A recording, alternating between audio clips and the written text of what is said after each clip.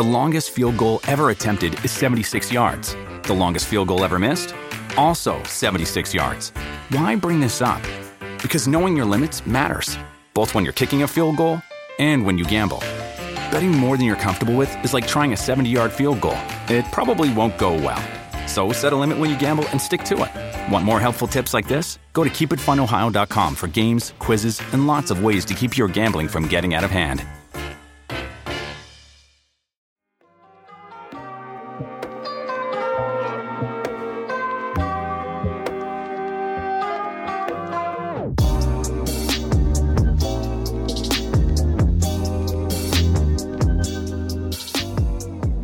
What's going on, everybody? Welcome to the Barca Blaugranas podcast. My name is Josh.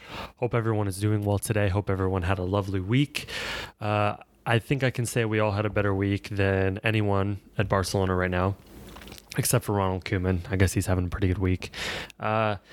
So last time we talked with Jake from Bavarian Football Works. We chatted about the upcoming Barcelona versus Bayern match, which has now been almost a week.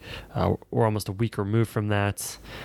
And I'm not going to talk in depth about the match because I honestly just don't want to.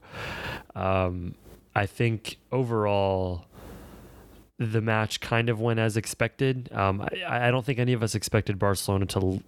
I don't even know if they laid down as much as they were just like outclassed to a point where it was ridiculously embarrassing. And I still don't necessarily think it's indicative of how good this Barcelona team is, right? Because Bayern don't go out and beat, Barcelona aren't complete crap, right? Like they finished second in La Liga for a reason. They're a very good football team, a very solid football team. I think there was just such a sense of, and this isn't a word, defeatedness. There was like already a looming, impending fear of defeat that was coming into the match that they never really had a chance. I think a lot of us, and we talked about this with Jake last week, is the thought process going into the match was pretty much if Barcelona were to have a chance, right? Like I kept saying, I don't know where Barcelona go to score more than 2 goals. And we saw what happened.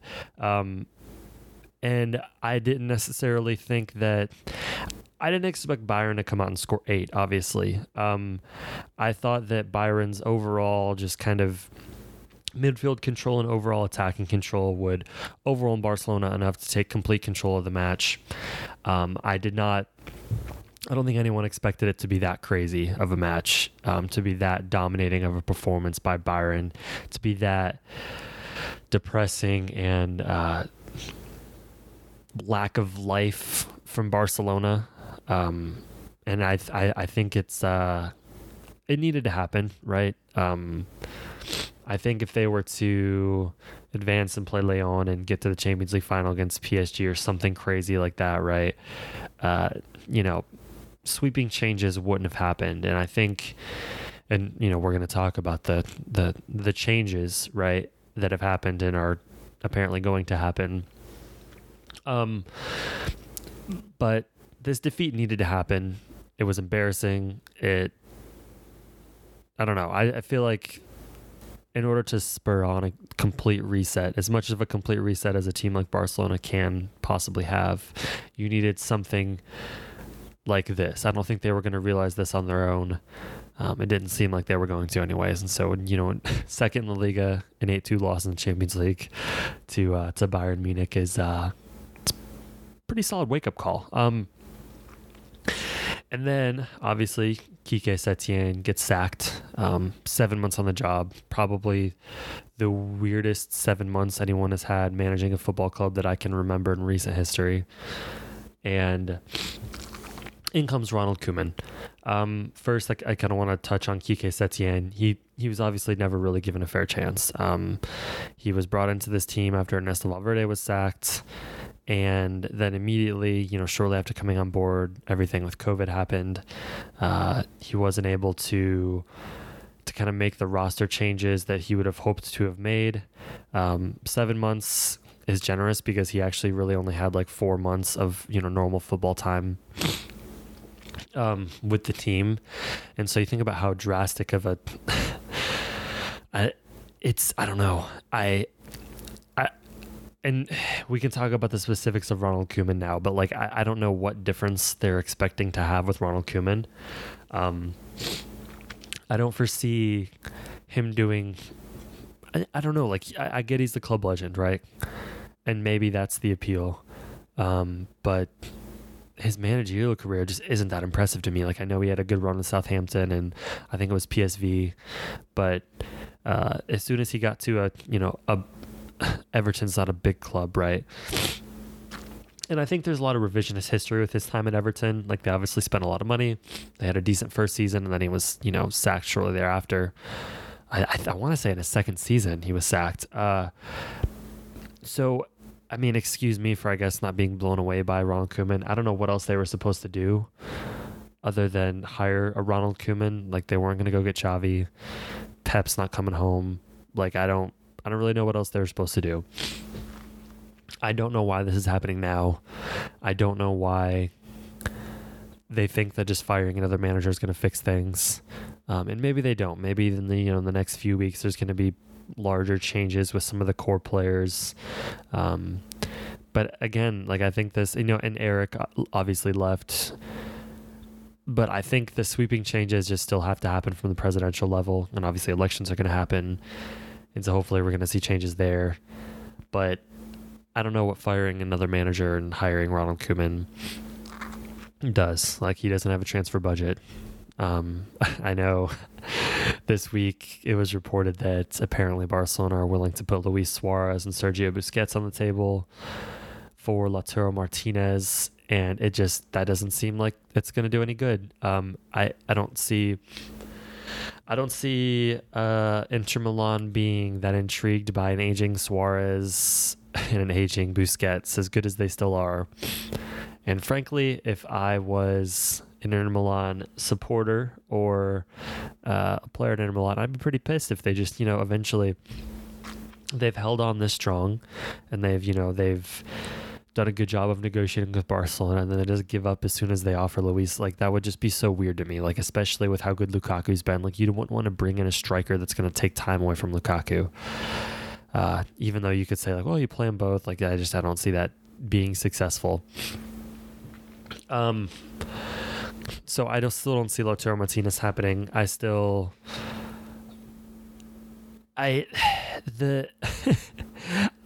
just still shocked that they think that firing Setien and bringing in Koeman is some sort of fix. Like, this is just what Bartomeu does every time. And it's like a short term, like, it's a panic decision. I don't see any long-term strategy. It's just like a let's just keep Messi here kind of strategy. And like, guys, if Messi's thinking about leaving, like, Ronald Koeman's not going to be like the guy that keeps him. He's not going to be the guy that keeps him in Barcelona. There may not be a guy that keeps Messi in Barcelona other than the president being gone. I think Luis wrote a piece kind of talking about how Bartomeu must resign, and the sooner the better. And like, I think before this, I would have thought that was a little dramatic. But I really do think, like, I think for Messi to really stay and to be convinced that, like, things are different, like, Bartomeu has to resign. They have to hold elections sooner rather than later. And they have to perform some sort of reset on this entire project, because just firing Setien and hiring Koeman is not going to do it. And especially with the lack of transfer moves that they're going to be able to make this off season. Like, I know there was a report that Barcelona really think that Neymar is some sort of fix. There was a report from I think Sport that they were like thinking about offering Griezmann plus like 50 million for Neymar, and I just listen. I'm not saying Neymar's not great. Clearly he's great. It's the same mindset, right? Of like, let's just bring in the next X amount of dollar Euro star and let's sack the manager after he's been here for 7 months. Like, how long does Koeman have, right? I don't know.